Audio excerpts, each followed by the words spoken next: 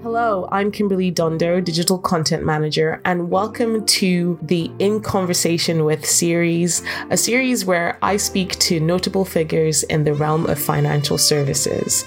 Listen as they share their personal journeys, thoughts on the industry, and advice for aspiring advisors.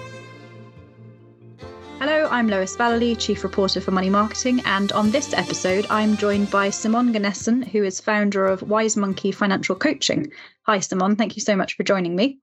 Hi, Lois. Really good to be here.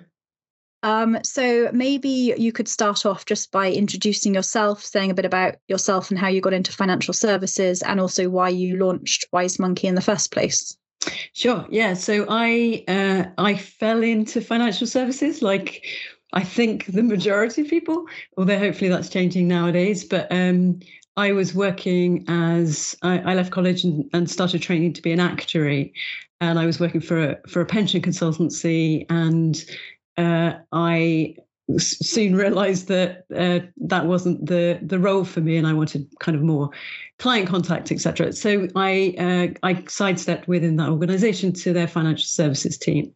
And I loved it. I loved learning about financial products and financial planning.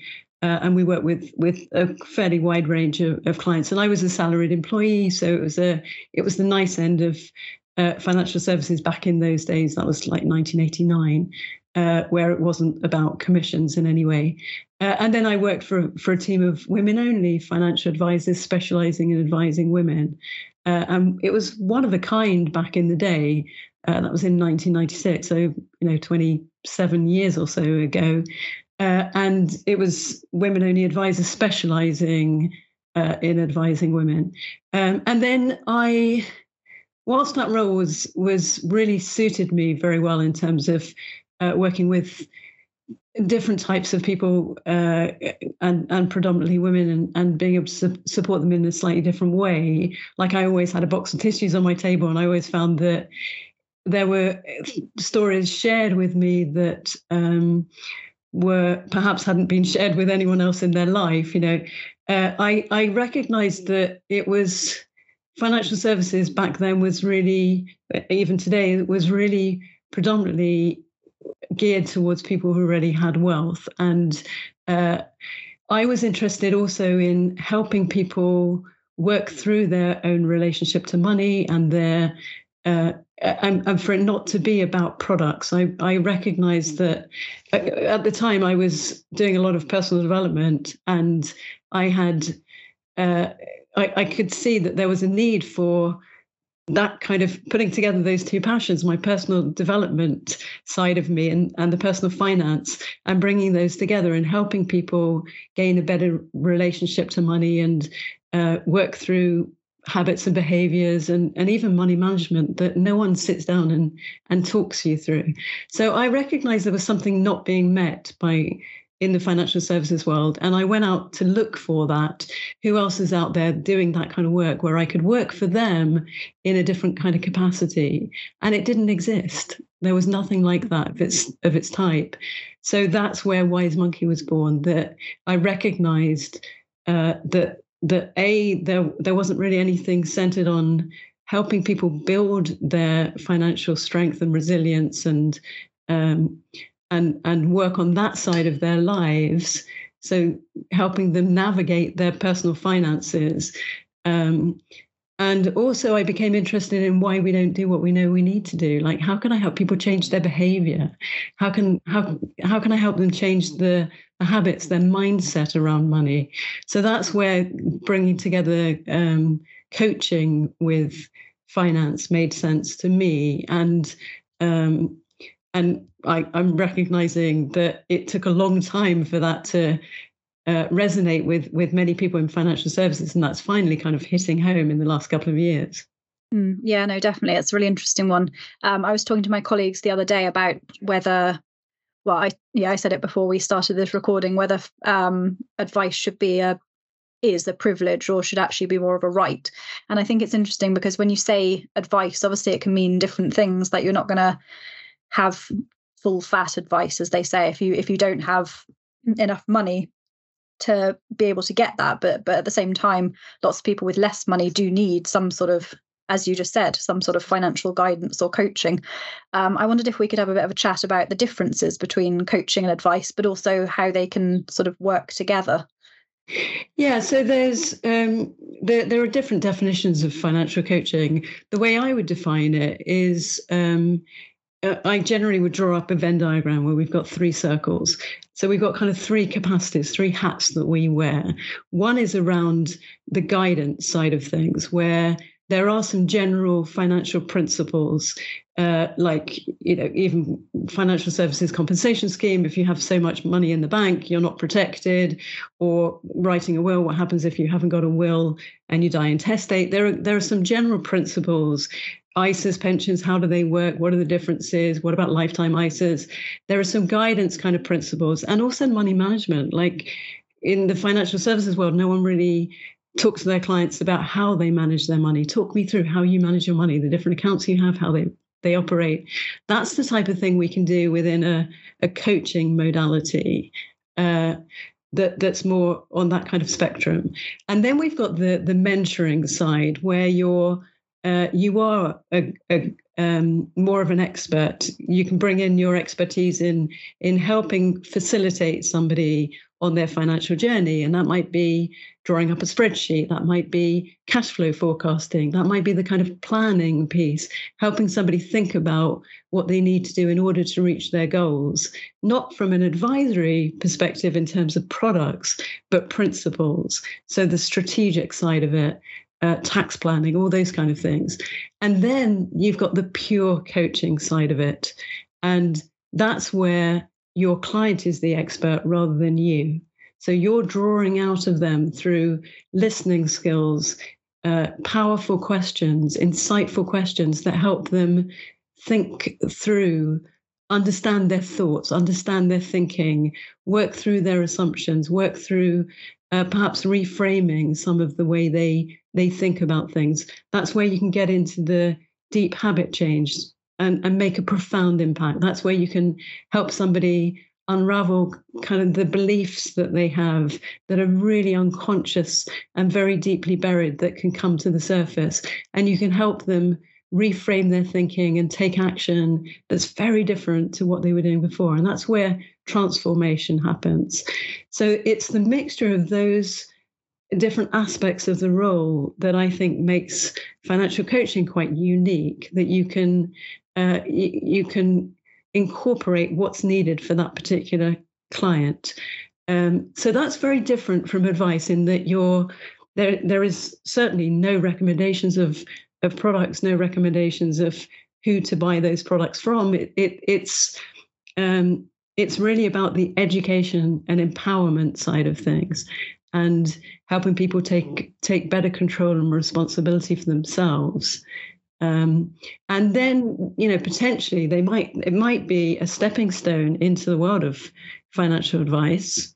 So it might be that somebody has come into inherited wealth and they've never had to deal with this kind of thing before. They've had a mortgage and they've taken out a pension through their employer, but they haven't had any advice outside of that.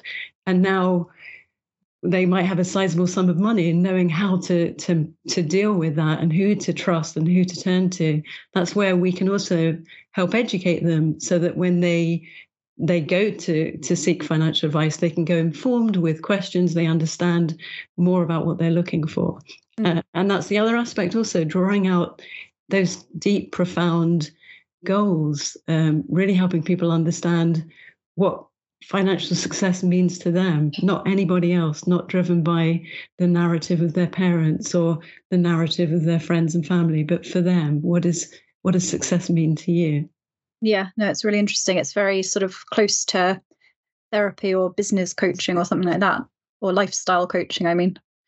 Yeah, and it's so I find clients, journalists sometimes call it therapy, because it is therapeutic. Of course, we're not, we are delving a little bit into the past, but it is more about how that informs today and our future. But of course, it does have, when you're doing that, you're helping people think about their own relationship to money and what's getting in the way, and what they learned about money as they were growing up, and their belief systems. And of course, that will feel quite therapeutic. potentially to the client. So yeah, it's this kind of hybrid role, and it's beautiful and fascinating because everyone is different, and it never feels like the same. I've been working with clients myself now for 21 years, and I still absolutely love this work.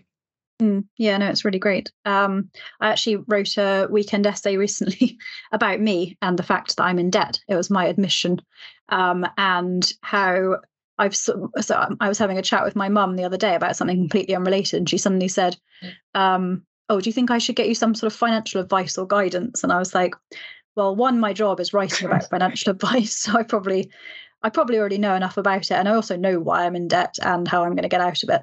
But then I thought, actually, it's not really that helpful to think like that, because it's like saying, oh, I don't need therapy because I know exactly why I feel the way I do. But actually, the process of talking something through and sort of getting someone else's perspective and yeah, even talking it through can sort of help you arrive at a certain destination that you might not have got to on your own. So yeah, it's definitely a really interesting. Yeah, we don't do that work on our own, do we? So we know what we need to do, but we don't necessarily work through what's getting in the way. We may uncover it a bit perhaps, but we don't always necessarily unravel it and come out the other side with a shift in the way that we think and feel, because that's what needs to happen sometimes, is that we need to have that internal transformation. And it's also the accountability. There's something very powerful about saying, right, I'm working with you once a month. This is what I said I'm going to do. And then somebody is going to ask you questions about that. So you're more likely to take action. Of course, we don't want to hold that relationship in a way that they're reliant on that accountability. We want to get clients to a point where they can be accountable to themselves. But sometimes it's useful to have that input at the beginning. Yeah, I thought it was really interesting. You were saying, when you were introducing yourself, about working for an all-female financial advice company. So I just wondered, from your perspective, I know that it's better than it used to be in terms of more female advisors, more advisors from diverse backgrounds, but I don't think we're there yet. And I just, wondered what your thoughts were on that. Yeah, I agree. I think currently it's something like 16% of advisors are women.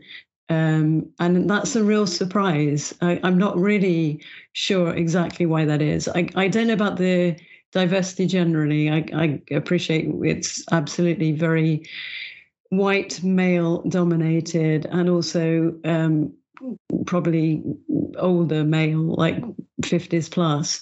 Hopefully that's changing over time.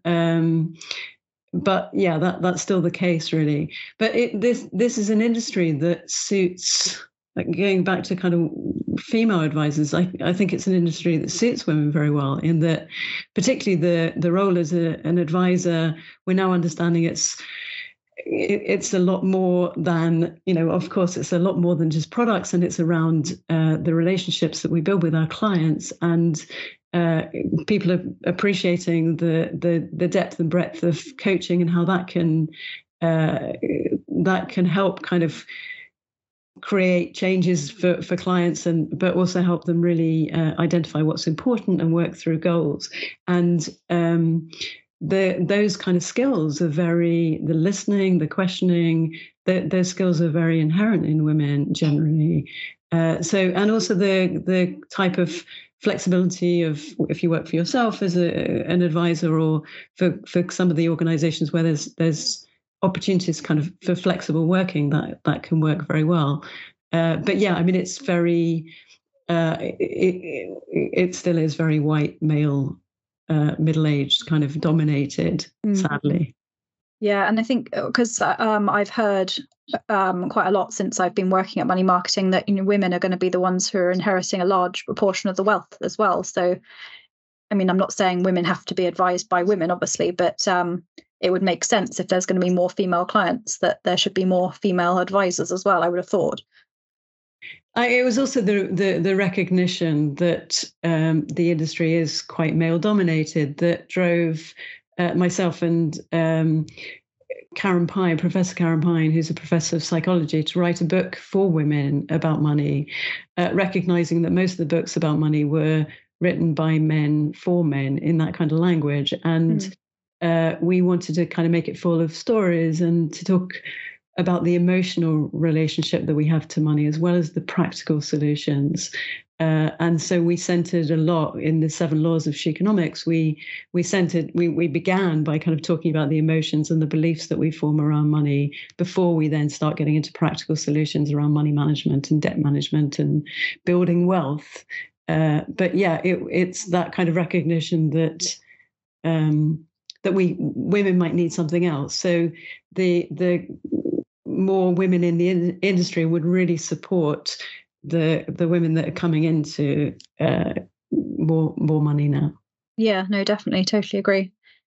So we've already talked a little bit about some of the changes that you've seen in the industry since you joined, but I wondered what are some of the other sort of big changes you've seen in financial services, but also in the financial advice profession specifically since you joined? Yeah, so I love the fact that many financial advisory companies are embracing financial coaching and recognizing that it's so much more about the relationship and the client than about products, and that's really kind of changing things. And also the introduction of organizations like the Institute of Financial Wellbeing, which is really bringing together financial advisors and financial coaches and bringing that conversation together to help them support each other and perhaps be able to work with each other's clients in some way, some capacity, but recognizing that it's not about money, it's about helping clients become happier rather than wealthier. So the recognition that it's way more than just money, and there's more and more of that coming. We're now seeing a lot of financial well-being offerings to employees, which is great.